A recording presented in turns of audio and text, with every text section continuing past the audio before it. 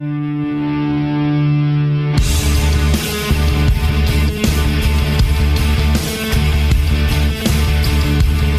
now about to witness the strength of knowledge. This is Steve Deace. Raising a banner of bold colors, no pale pastels. People should not be afraid of their governments. Governments should be afraid of their people. Our rights are inherent and essential, derived from our Maker. That is liberty. And liberty will reign in America. This is Steve Deace. And greetings, happy Friday. Welcome to the Steve Deace Show podcast here on Westwood One, powered by CRTV. I am Steve Deace. Todd and Aaron are here with me as well.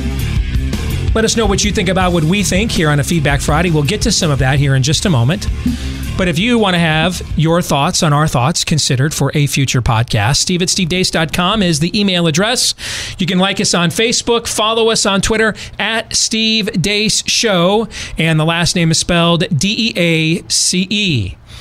So, gentlemen, we just wrapped up production for today's show. It was the Deace Group Roundtable, our weekly look at the week that was. Is there anything you guys want to tease, or just the whole thing was good? I hired a meerkat. That's it. That's the only thing I want. That's true.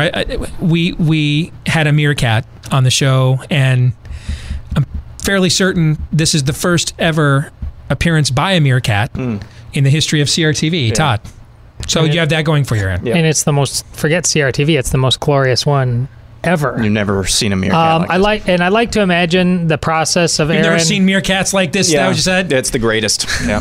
I only hire the best meerkats. Well, occasionally nice. I'm sitting here to see when Aaron has his pre-production eureka moments. I wish I was there to see the happy place he arrived at when he's searching for the thing that defines his mood on this, and he comes across the meerkat, and just the look on his face of pure joy, like a kid on Christmas, like this is what I want to speak to America with. It's a gift.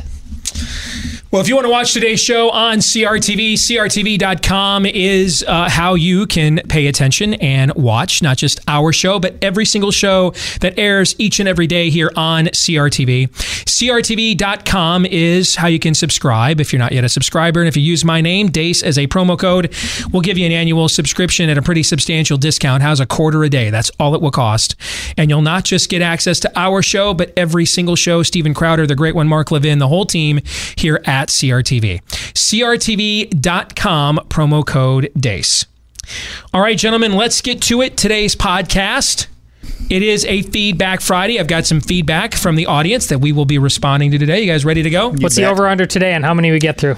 Well, I'm doing this differently now, where I'm coming up with a separate, I'm doing a pull-out sheet of the feedback.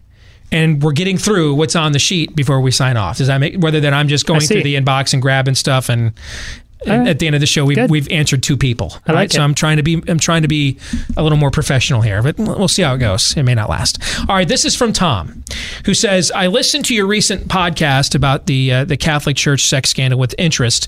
I know 7 of the names on the Pennsylvania list. I tried to teach one of the victims, but he was gone and couldn't be reached on a human level. I used to visit one of the 7 as an adult until he propositioned me for homosexual sex. I declined. He accepted my choice, but he was never again friendly toward me.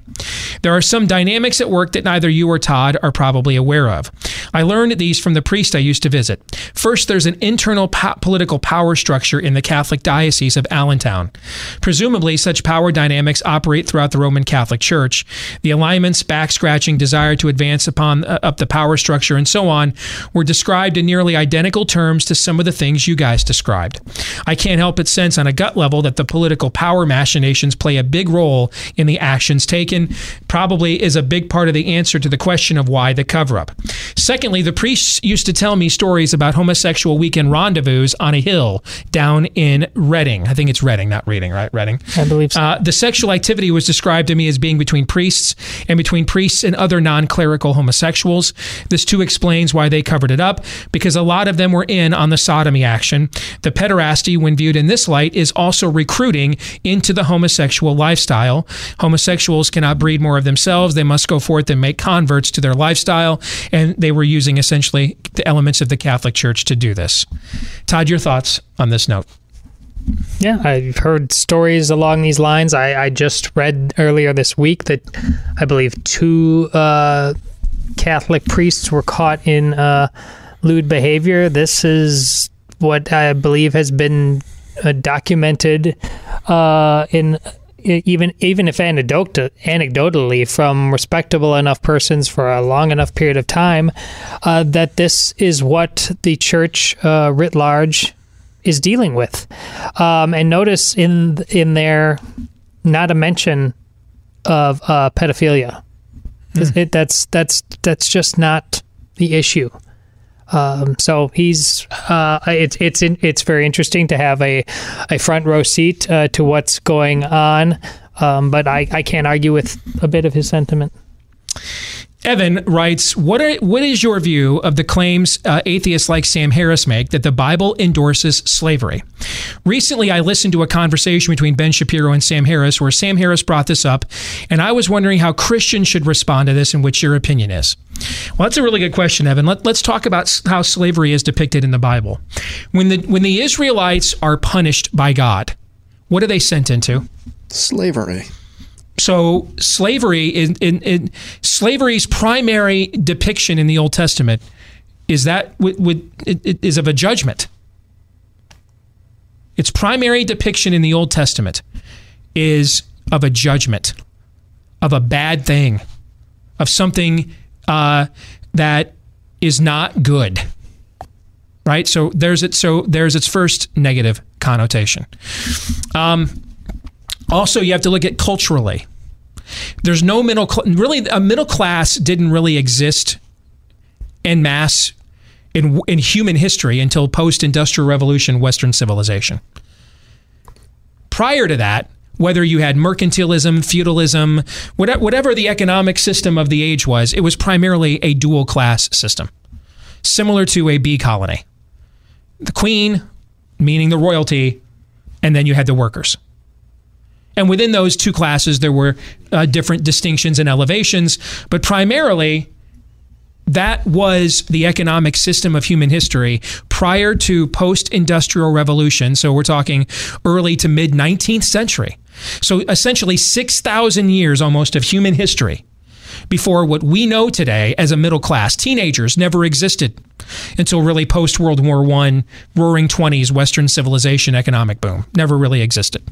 The idea that you would have a prolonged adolescence at 15, 16, 17, 18, or now it's 19, 20, 21, 22, 23. Today in America, if you are a 27-year-old male, it is more likely you're living at home with mom than it is that you are married with children. Fact, according to the U.S. Census Bureau.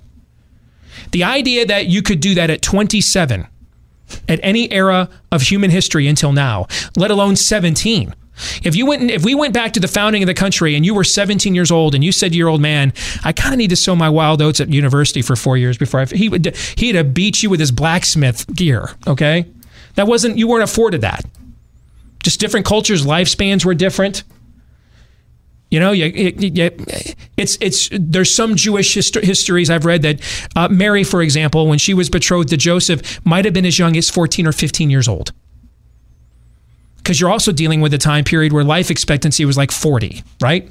So again, everything's different. Sense of urgency is different. So you have to understand the culture in which the Bible is being written. Slavery existed in two forms in Bible times. One was the oppressive form. And in the Old Testament, this is a punishment. This is not something to be lauded. This was a punishment of God's people. The other was a simple economic device. It was just a way of essentially a guaranteed livelihood. It was either that or destitution. Because you know what they also didn't have? A welfare state. A welfare state and a middle class existed nowhere in human history until modern Western civilization. So for thousands of years, these institutions we have taken for granted did not exist. Why is prostitution called the world's oldest profession? Well, because for thousands of years, the economic opportunities to women outside of selling yourself into slavery, meaning a guaranteed income, were largely non-existent, with the exception of what? prostitution. So this argument on the surface is, I wouldn't even say it's unfair. It's intellectually dishonest to begin with. But now that we've set the cultural times, we've established those. In the Old Testament, slavery is a punishment. That's God's view of slavery.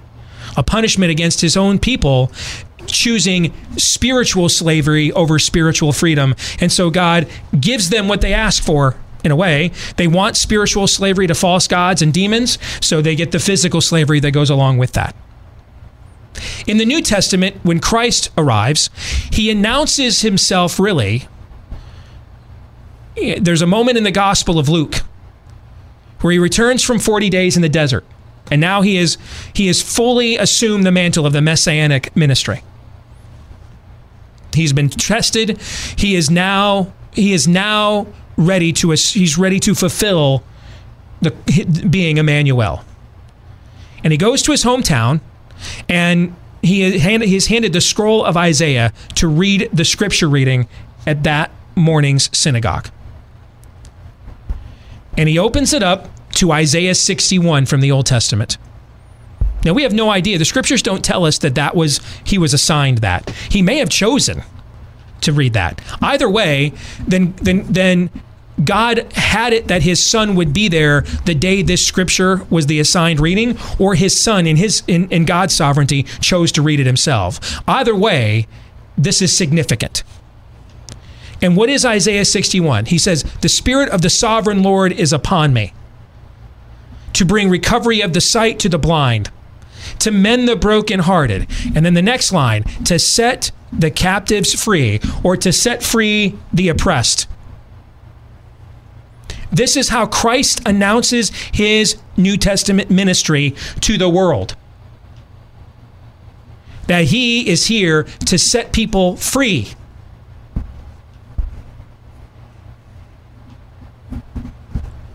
Later, he says in the Gospel of John, "You shall know the truth," and Paul and the next line, Todd, is, "and the truth will set you" what? Free. Free. See, the reason Sam Harris doesn't understand how the Bible depicts slavery is because Sam is a slave to his own sin. Paul says in the New Testament, you will be in bondage to something in this life, either a bondservant to Christ or a bondservant to your own sin into the world. Sam Harris has sold himself into slavery to the world. He is enslaved by his own sin. And so therefore he doesn't understand what freedom actually is or where it comes from. Who established the Underground Railroads? Who established the abolitionist movement? Did they come from atheists? Where'd they come from? They came from the church. Why? Because of the teachings and the message that I just gave you. William Wilberforce has a spiritual conversion in his adult life. He ends up leading the end of the slave trade. What came first, the spiritual conversion in Wilberforce's life, or his ending of the slave trade in England? Which came first? The conversion. Why do you think one came before the other? That's how the economy of such things works. Yeah, he didn't really recognize nor care, frankly, about man's inhumanity to man, or even understand what it meant until his eyes were open to the world as it really is. Till he had been set free, he didn't prioritize setting other people free. And so this is what Sam is missing. You guys want to add any of that? I think God is not pro-slavery specifically any more than he is pro-plagues, whether they be toads or locusts or anything. But generally speaking, it's clear he is pro-something. He is pro-suffering, and he is pro-suffering because it's the thing that clearly, time and time again, he has learned it humbles us and draws us back to him. And that is ultimately his bottom line, his love for us. And if it is within his character, it will be done. So it is within his character that clearly when he sacrificed his own son for our sake, that there is nobility in such suffering. there was nobility in not only being cast into slavery, there was nobility in being cast out of the Garden of Eden, because it was what needed to be done ultimately to set things right again. At the heart of slavery is forcing someone else to suffer for you. It could simply be an economic transaction, meaning that's work I don't want to have to do. It can be in a transaction of oppressiveness. I want to make you do things so I can control you, so I can own you. But but regardless of what the economic or moral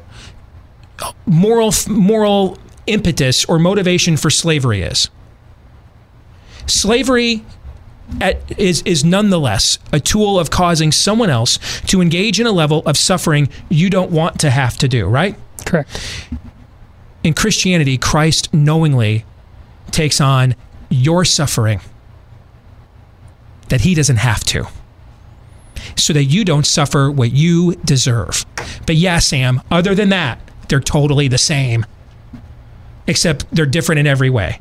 Aaron, do you want to add anything to that? No, that was covered pretty well. I mean, and when you follow Christ, and when you are a follower of Christ as well,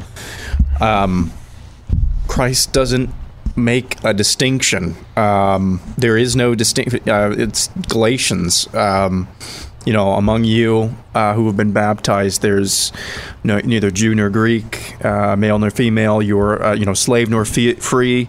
In God's economy, when you are a follower of Christ, we are all the same. And that is that. When you do not believe in the transcendent, and this is all there is, it is. I can see. Well, the only thing that you can see is what is in front of you and what is physical. Of course, you're going to think that the Bible says any number of things that it doesn't actually say. Micah writes, there's an angle I've yet to hear, but maybe someone has brought it up at some point, and I just didn't catch it. When Facebook censors a political ad, but lets their opponent's ad runs freely, can this not be considered an in-kind contribution? See, now you guys are getting into the kind of thinking I'm totally okay with. This is Nigel Farage territory. Yes, and we talked about this a couple of weeks ago. Don't buy when Kevin McCarthy, same guy who is part of the GOP leadership that didn't keep their promise to defund Planned Parenthood, to repeal it. When he's out there saying Congress needs to defend you from Google, don't give a douchebag tool like that any amount. Because when Google decides they want to write him a bigger check than his Democrat opponent, dude will knife you, bro. Because that's the same Kevin McCarthy that told you 51 times for 7 years he was going to repeal Obamacare too, okay? Don't. The last institution you should ask to put all your eggs in the basket of defending your freedoms right now is the United States government. Correct. Okay? But that doesn't mean you cannot enlist the government that is supposedly under your control as the people. You cannot enlist them, their aid in ways that doesn't empower them more than you ought to be frankly comfortable with, because they're proven to be untrustworthy, but gives them enough wiggle room to force them. Let me put it this way. You empower them in a way that doesn't give them more power, but forces them to defend their oath of office. How's that? Let's put it that way. There okay with that? All right. Mm-hmm. And they do have an oath of office, what? To uphold and defend the Constitution of the United States. Correct? Right? Okay. So if these businesses, I don't believe government should come in and take over private enterprise. Just as a general rule. And I can't believe I had to say that out loud. But I did. Okay? But I did. I'll take shows I thought we didn't have to do since 1979 for $1,000, Alex. But no, we're going to do them right now, apparently. 10 years from now. I don't personally believe that the Rainbow Jihad should be the ones making me go to jail tomorrow. Or determining what my sermon is at church on Sunday. Mm-hmm. But they are, so I had to say that. Yep. Right, okay. But that doesn't mean I don't believe in big business any more than I believe in big government, because I typically don't believe in big anything because I don't believe in human nature. All right? So if these monopolistic corporations are going to have, and they do really have a monopoly on the dissemination of information, then they should be prone to the same level of liability that any other journalistic enterprise is. If they're going to make editorial decisions, then they should be subject. And I'm fine if that's what they want to do with their businesses. If they want to do that, fine. But no way, no how should they be permitted to do it in a very one-sided way.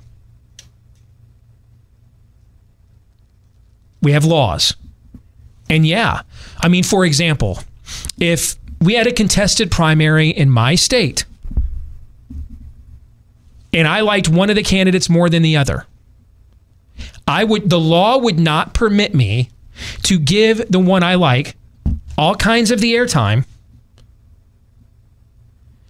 And then if his primary opponent said, "Hey, I'd like to come on and talk to your audience as well," I couldn't say, "Well, I think you're fake news, so you can't." I couldn't do that.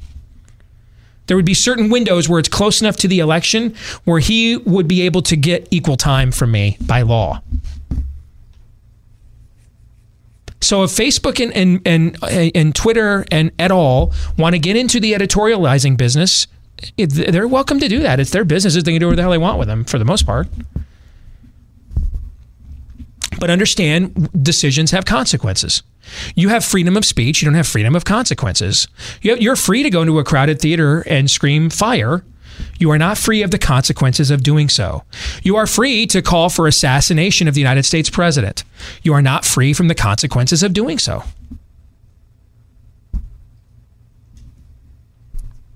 And so they are free to decide that there's certain content they don't want on their site. None of us would deny that. And this is where they are different from, because I kept asking what makes them different from the Christian bakers and florists. This is the difference. The Christian bakers and florists don't have a monopolistic stranglehold on the floral arrangement industry or the baking industry, okay? Notice that these conflicts are always with local florists, local bakers, local chaplains, one-on-one relationships. Here we have a corporate entity. Absolutely, they don't deserve, they deserve some rights. They don't deserve more rights than you. And that's the difference. That's the argument you need to be making. So Micah, I know you're going to agree with this, Todd, but Micah's not, don't fight emotion with emotion. You won't win that fight. Stop, think, collaborate, and listen. ICE is back with a brand new invention, okay? It's called critical thinking. And Micah, I think, does a little bit of it here. Well, and before our listeners react like, oh, that you're right, that is a better angle to get them. No, that's not it. That's not what Steve just got done talking about. This isn't an angle. What we're searching for is the truth. Right. A right application of the truth. That's what you are going for. So I hope that is the spirit within which this spirit this conclusion was arrived at. We're not just out there to own the libs. This is about what is just for all. Yes. Yeah. Because, see, if I were going after them legally on editorial grounds, I would look at things like, because, one of the things you when you go in these cases are these arbitrary standards, which if it's arbitrarily applied to one or a group of people, that's a form of slander or libel, right? As opposed to, we're just canoes like this to everybody, right? So like one of the questions I would ask, like one of our shows, I think it was Bowling, just interviewed Alex Jones. And you know how I found out about that is because the CRTV account, the official CRTV account, tweeted out a clip of the Alex Jones interview. Wasn't Alex Jones banned from Twitter? Yes. So one question I'd be asking is Alex Jones banned or not?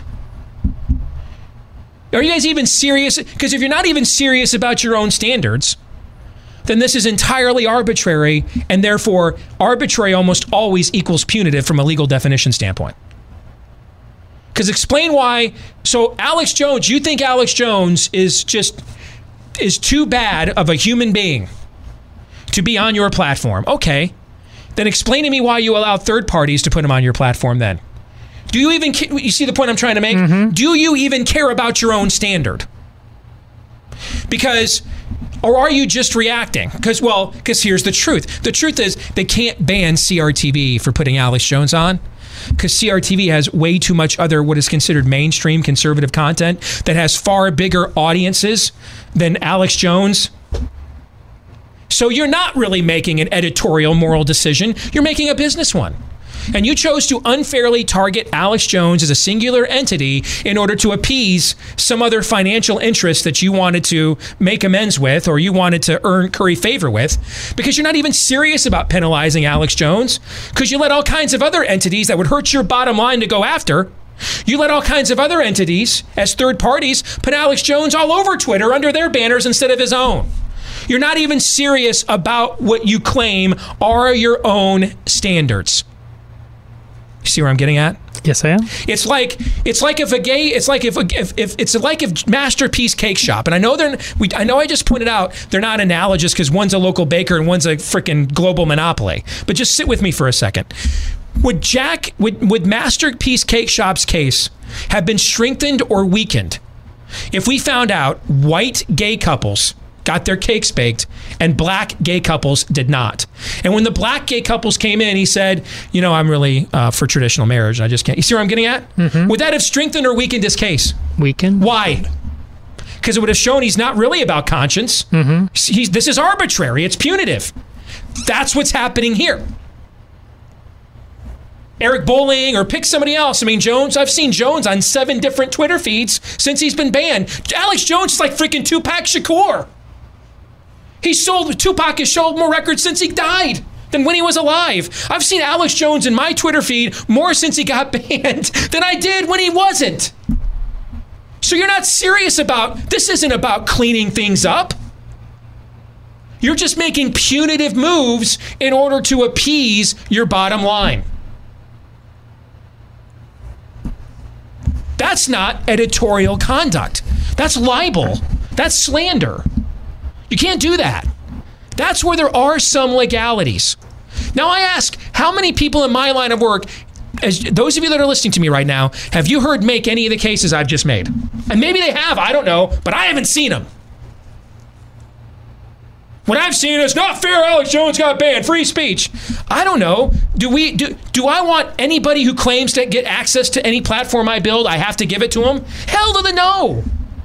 I'm not giving Satanists, for example, access to my platform unless it's to come into my pain cave or I'll bludgeon you. But no, you don't get free and unfettered freaking access to my platform. I built it, Obama, not you. I did build it. But what I can't do is build a platform that becomes a monopoly that then says this is a primary place for the dissemination of information until it's not. And then I'm going to have arbitrary standards of what information gets disseminated when, and not even when, but by who. If entities that I need because they have huge followings want to put this content I find objectionable on my platform, I'll let them get away with it. Suddenly it's not really about fake news and standards. See where I'm getting at? Mm-hmm. It's totally arbitrary. In what universe do you ban Alex Jones and not Louis Farrakhan? You either ban them both or you don't ban either one. There's not a defined standard here. There are defined standards. The New York Times simply can't say certain things about people, regardless of how much they may hate their politics, unless they can prove it. There are defined standards in these other monopolies of dissemination of information. But here online, we don't have them.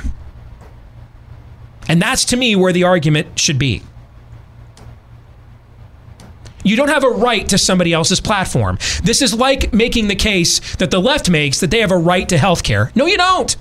I paid for the damn med school. I did the homework. I'm the one paying the student loan bills. You don't have a right to what I just invested, my own intellectual property. No, you don't. You don't have a right to that. You don't have a right to just walk into the pharmacist and grab stuff you didn't pay for off the shelf. You don't have a right to health care. Well, we got to make sure we don't use their arguments to make our points. I've watched a generation of us do this, and I can't think maybe you can tell I'm a little frustrated by it. We got to make arguments that reinforce our values, not theirs. They're not serious about banning Alex Jones. If they were, every time a third party put Alex Jones up on Twitter, what would they do to them? Ban him. And they haven't banned any of them. Why? Because it wasn't about fake news and integrity. It was about offering up. It was about a burnt offering. That's what it was about. That's what it was about. It was about a burnt offering to Oliver Darcy at CNN. That's what it was about.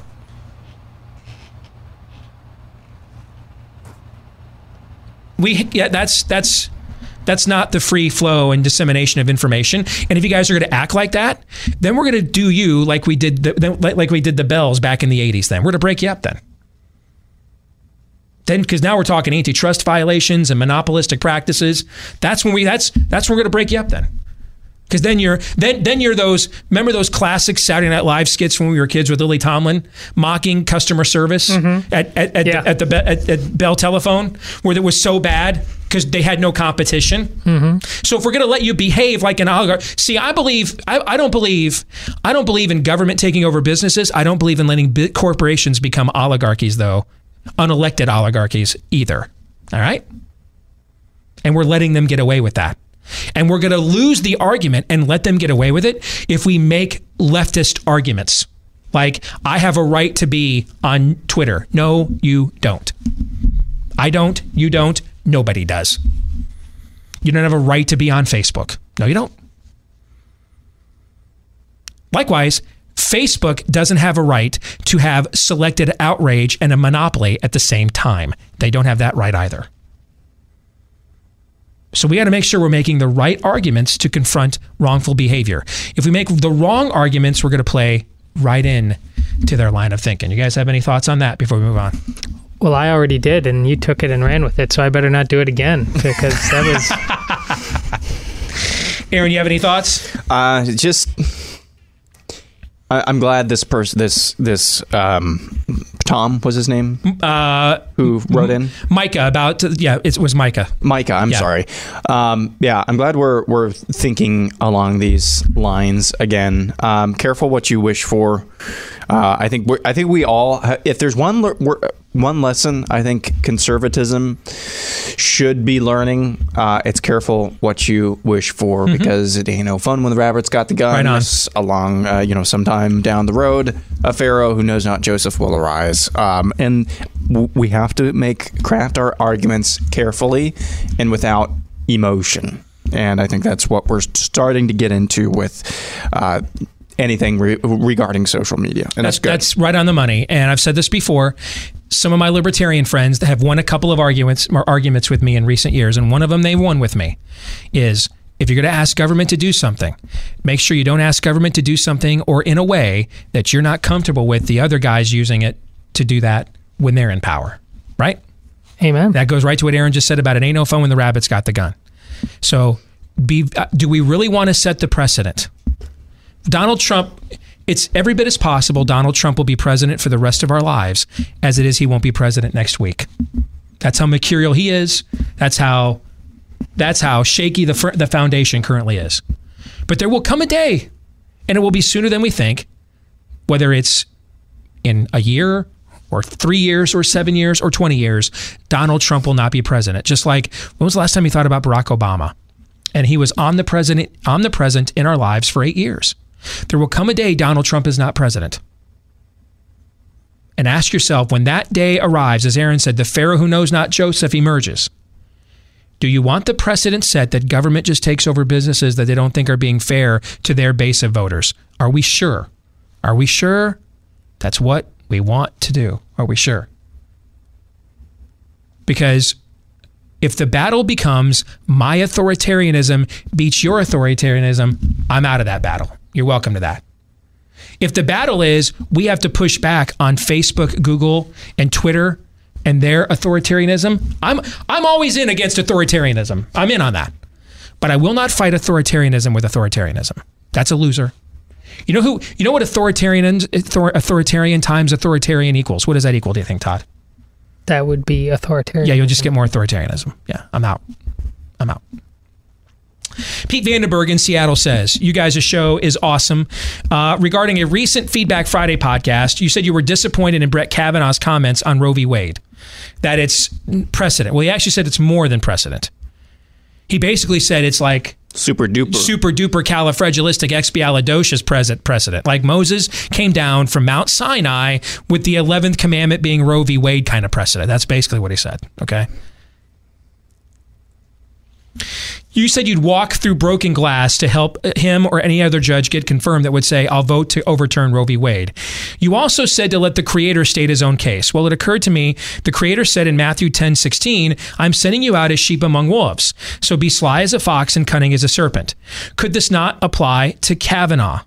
Is not Kamala Harris not a wolf in this case, trying to trip up Kavanaugh and get him to admit he'd overthrow Roe? If he did this, that would derail his nomination. So maybe he's being sly as a serpent. Thoughts? Well, here are my thoughts on this, Pete. And first of all, thanks for your kind words on our show. Number one, there is not a single case in American history, and I mean it, not one. There is not one of a quote unquote unknown, secret judge, a nominee who was a camouflage nominee. Not one case. When we confirm them, turn out to be for the good guys. There isn't one. There's just not one. So for that to work for Brett Kavanaugh here, he would be bucking a lot of past history that says usually it's indicative of future performance. Number two, on issues pertaining to the Second Amendment, for example, and to his credit on the freedom of religion as well, when he was questioned about these things, remember what I've said about Kavanaugh. The worst he will be is another Anthony Kennedy. Because I do think while I'm not always a huge advocate of the conservative legal beagle guy people, I will give credit where credit is due. They have made it virtually impossible we will get another David Souter. He was the last sort of stealth candidate, like what you're describing, Pete. And we were just told, just trust us by the Bushies. Just trust us and he'll be great. And David Souter was terrible. So the conservative legal society has made it that we're very unlikely to get another David Souter. So I don't buy into the paranoia that Brett Kavanaugh will be another David Souter. I don't buy into that. Far more likely, though, but what they did by raising the floor is they lowered the ceiling at the same time. So far more, when you look at his past rulings and the way he's behaved, when he was asked about religious liberty and guns in his confirmation hearings, he was actually very strong. I mean, does anybody want to make an argument that guns are a substantially less important issue to the left than abortion? I mean, they're probably their top two freakouts. Wouldn't you say, Todd? Yeah, arguably. Okay, yes. I mean, I'm going to have a hard time buying that you're going to stand up there and go toe to toe with Dianne Feinstein and Cory Booker on guns, but you're just kind of laying in the weeds on abortion. You could be right about that, Pete. I've given up the faith in anything or anybody but Jesus movement. The only thing I put faith in things unseen in is Jesus. I put no faith in anything else unseen. All other faith other than Jesus is strictly a by sight transaction for me. Unless I have seen it, I have no faith in it. So that's a leap of faith I'm not willing to take. And I'm not saying you're wrong, Pete. I'm just telling you why I'm not with you on this, what my vantage point is. I have a hard time believing he's going to be bold on guns, but lay in the weeds on abortion. And there's literally nothing in his legal background to indicate he's a vote against Roe. And in fact, there isn't a single conservative commentator making the case. Do you know of one anywhere making the case he's a vote against Roe? I have not seen one. Heritage Foundation did write a piece, though, that assured us he's not going to repeal Obamacare or anything. Yes, they did say he wasn't a threat against Obamacare, which, by the way, is the biggest legislative promoter of abortion in American, in the history of American federal policy. So if you're not any threat to overturn Obamacare, which is a huge promoter of abortion, I don't know why we would jump to the conclusion you're a threat to vote against Roe. I don't know of a single conservative commentator with an IQ above 5 who has written that he is a vote against Roe. Do you know of one, Todd?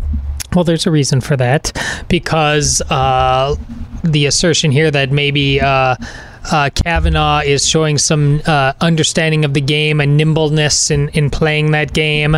That's not accurate. And it goes to show in the same reason why people are writing about this, because they're not nimble of mind or just show an understanding of how to play the game better. All this is it's like the equivalent of most politicians when they come to Iowa and like, damn, I got to figure out a way to talk about ethanol and I really don't care about that much. That's what's happening with most of these Republican judges and the people who are carrying water for them. They're not buying their time. They just really actually don't care. If they actually had some nimbleness of mind, there's ways you could talk to it, but without sounding like you are being paid by a shilling for life site. You can talk about, this is an example of what I think is poorly decided law. This happens to do with life issues. There's all kinds of issues. There's clearly federal overreach. I have a deep level of concern. Gorsuch has made a lot of these kinds of arguments. You could be having that conversation, and you're not. So instead of nimbleness of mind, I just see either apathy or terror. I just don't respect it on. Honestly, I don't respect it on any level as a man. Setting aside all great women jurists, if you're confronted with an opportunity like this, and you take this kind of road, I just can't and won't respect it. Does anybody believe did any of the apostles, when they were put on the spot with existential moral, were they going to be empowered to confront existential moral crisis?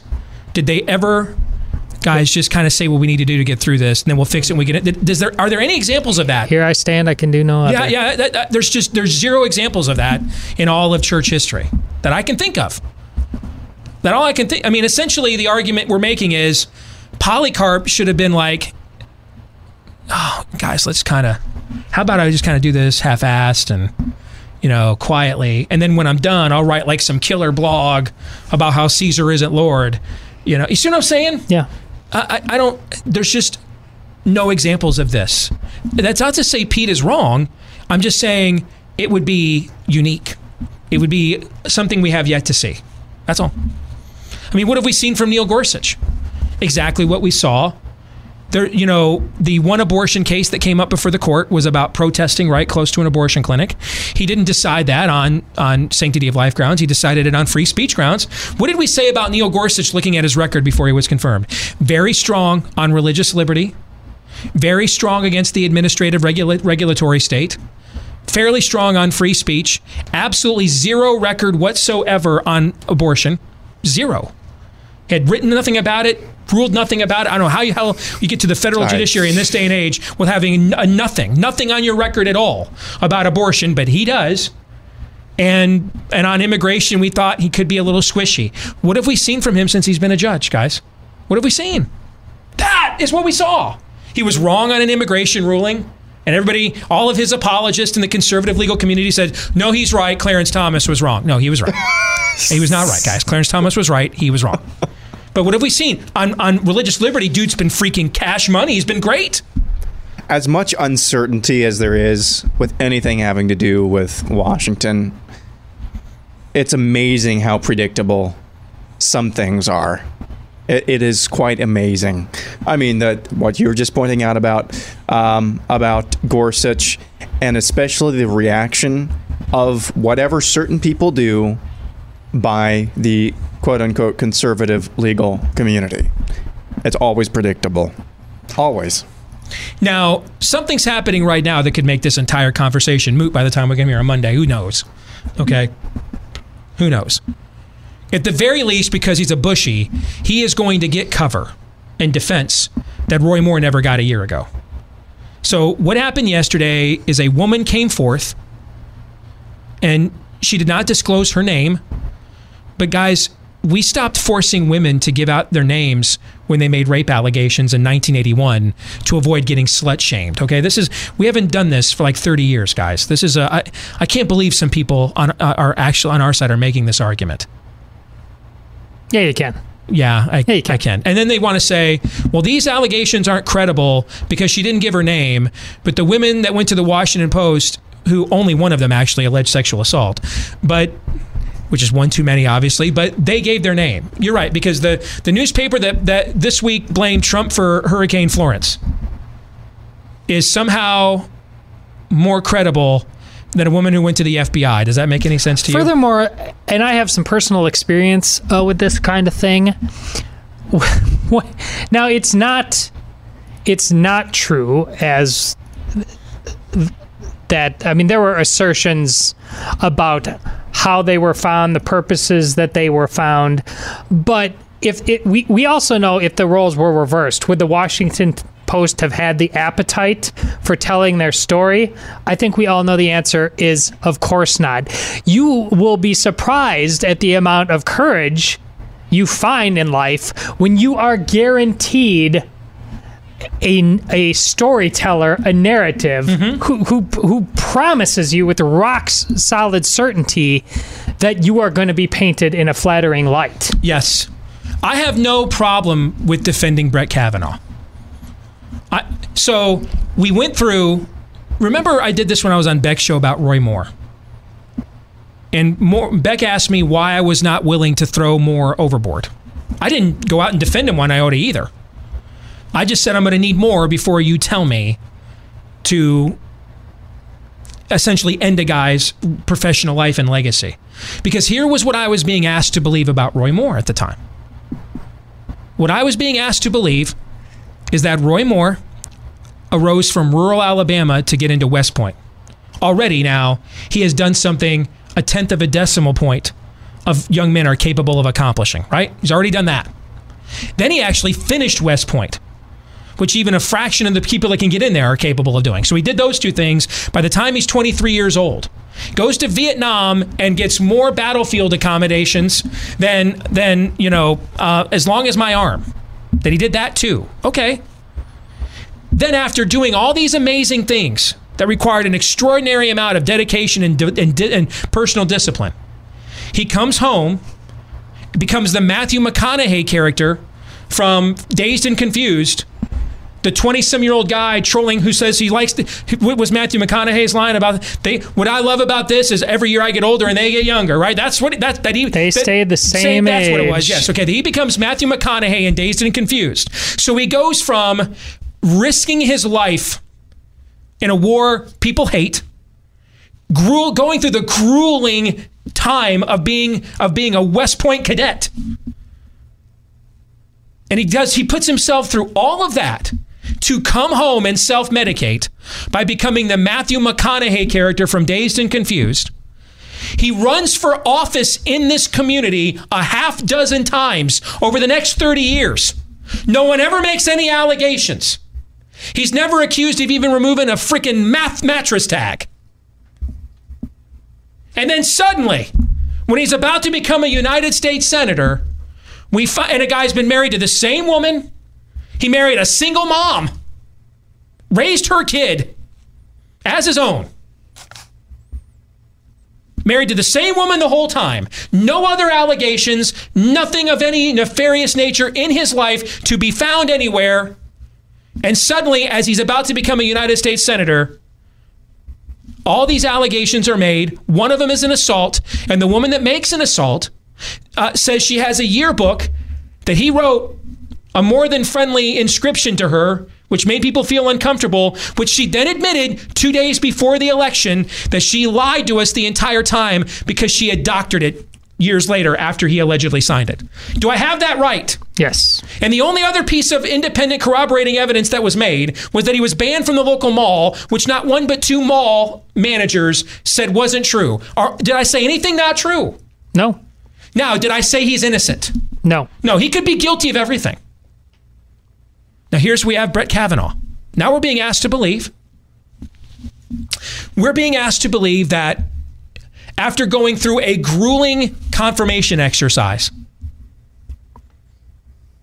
where they found out how much money he spent on Washington National baseball games, right? I mean, they are, no stone is unturned. A woman goes to Dianne Feinstein months ago, makes an allegation. She doesn't report it. And it's from when they were both minors. He was 17 and the girl was at the time, right? She says he held her head down, tried to have his way with her or something, and she got out. Is that kind of the gist of the allegation, I believe? And they were both 17, so they're both minors. They have nothing in his history between now and then to corroborate this behavior was emulated somewhere else in his life. Dianne Feinstein was given these allegations months ago, didn't move on them, and then suddenly, after they have shot every missile at this guy they can, and with no independent corroboration other than this allegation, we end a guy's professional life and legacy because of 40-year-old unsubstantiated allegations. Tell me how these two situations are different. I freaking hate this. They're not any different. They're not any different, guys. I've had some people on Twitter tell me, well, it was more than one woman with Roy Moore. Okay, let me grant you that point. Tell me how many women would come. Does anybody believe? And later today, I'm going to tweet this to David French at National Review because he came at me today on Twitter. So David, if you're listening, tell me what number of women that would make 40-year-old allegations against Brett Kavanaugh that would cause you to say, all right, that's too many, I'm out. How many would it be, David? 2, 3, 4? I don't know. What number would it be? If it's the fact that it's one woman with Brett Kavanaugh and it was 4 women with Roy Moore, or 3, whatever the number was, then tell me what the number is that you would think, that's too many, I'm out. Because you know what I'm sick and damn tired of? Double standards. I like a lot of David's work. The reality, David, you didn't want Roy Moore to be on the Supreme Court if he took a 70-year vow of celibacy and was a 80-year-old virgin.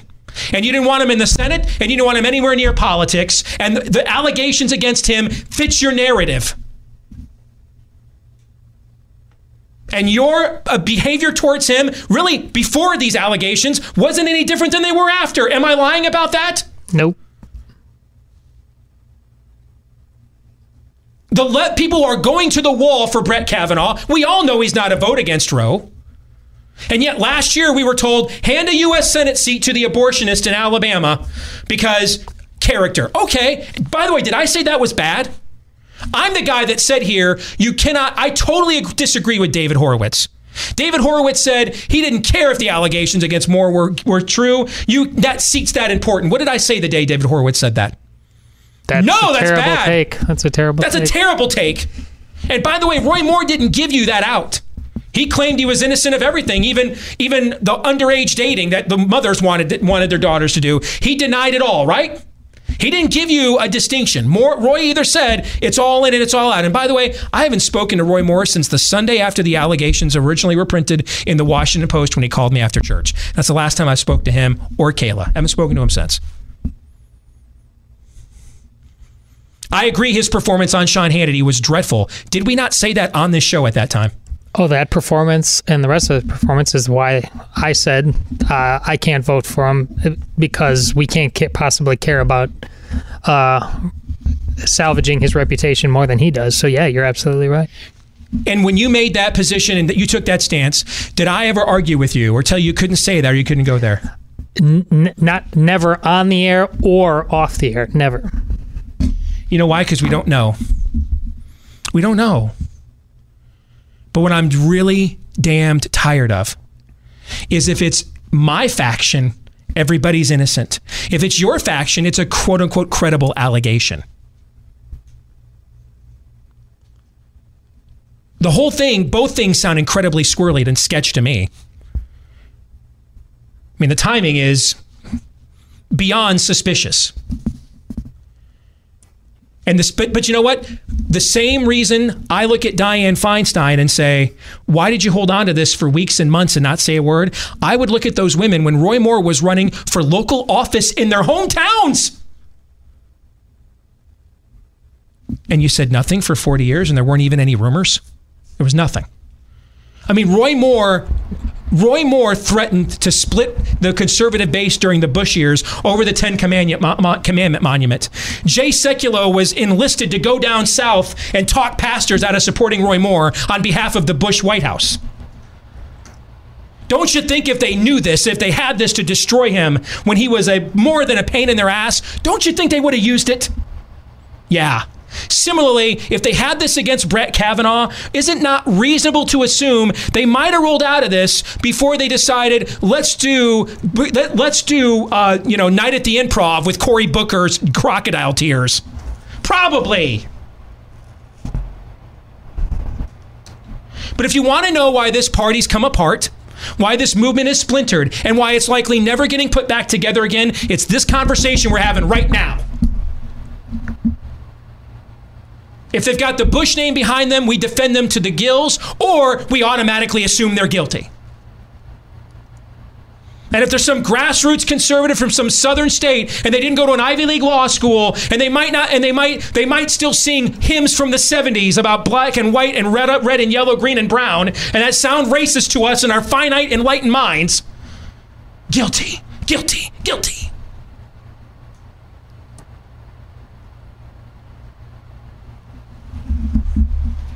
With friends like this, who needs the left?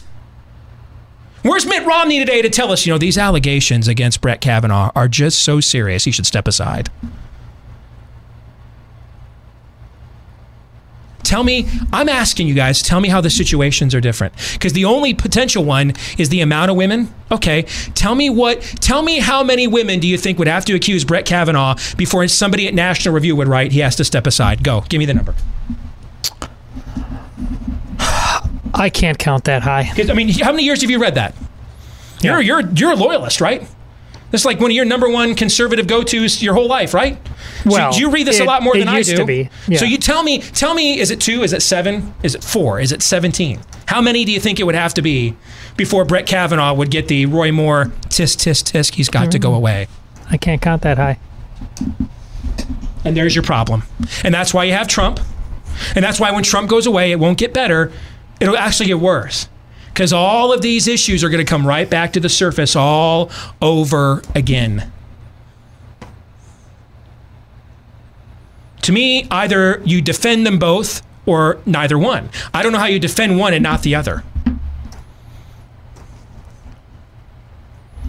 Well, Steve, today a whole bunch of women with resumes and bios came out and talked about how they've worked with Brett Kavanaugh and he has been great to them their whole careers. Roy Moore did the same thing. Dude, they had a freaking press conference. They didn't even have it. They didn't even sign affidavits or whatever it was today from Grassley. Women went in front of the camera and said, "I've known this guy my whole life.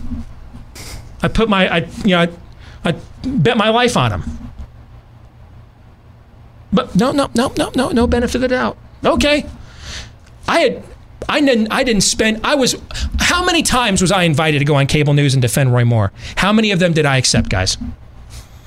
Zero. Yeah. Why? Because I didn't know if the allegations were true, and he wasn't giving me a very compelling defense. But he kind of gave me the same defense we just saw with Brett Kavanaugh. No independent corroboration, squirrely timing of the allegations. Where were all these rumors all this time? Right? Weren't all these same things, didn't they apply last year in Alabama? Yeah. And so when you're aligned with people that would rather... You can't be aligned with people who won't treat you fairly. There is a brazen double standard here, and if you don't see it, you're either in on it, or you simply willfully don't want to. One or the other.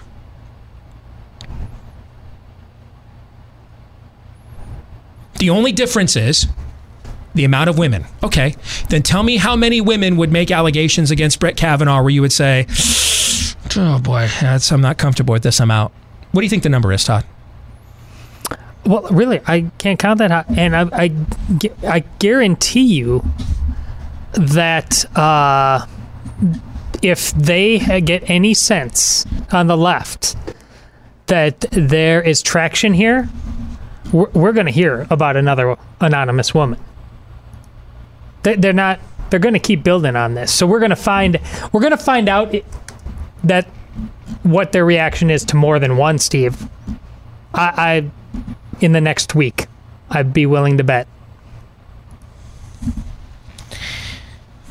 I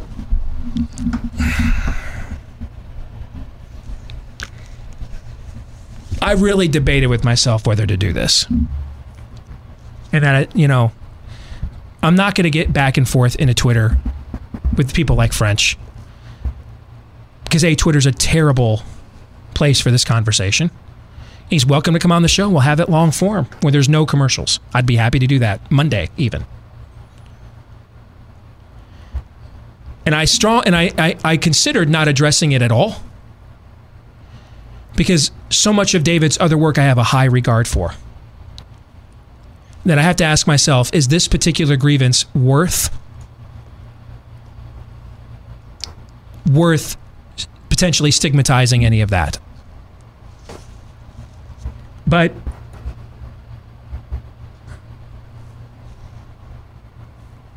these double standards are killing us. Some rules apply for some people and they don't apply for others. If you're in the right faction here in this movement, or if you've got the right sponsor, or if you came through the right political alignments, you have to be protected. Frankly, this starts to sound like what we're talking about with the Catholic Church for the last few weeks. If you're with the conservative version of whatever the current movement is in charge, then, we just let you stay there and keep you around.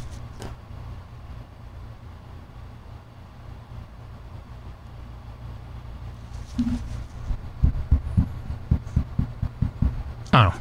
Maybe I'm wrong. Aaron, you get the last word.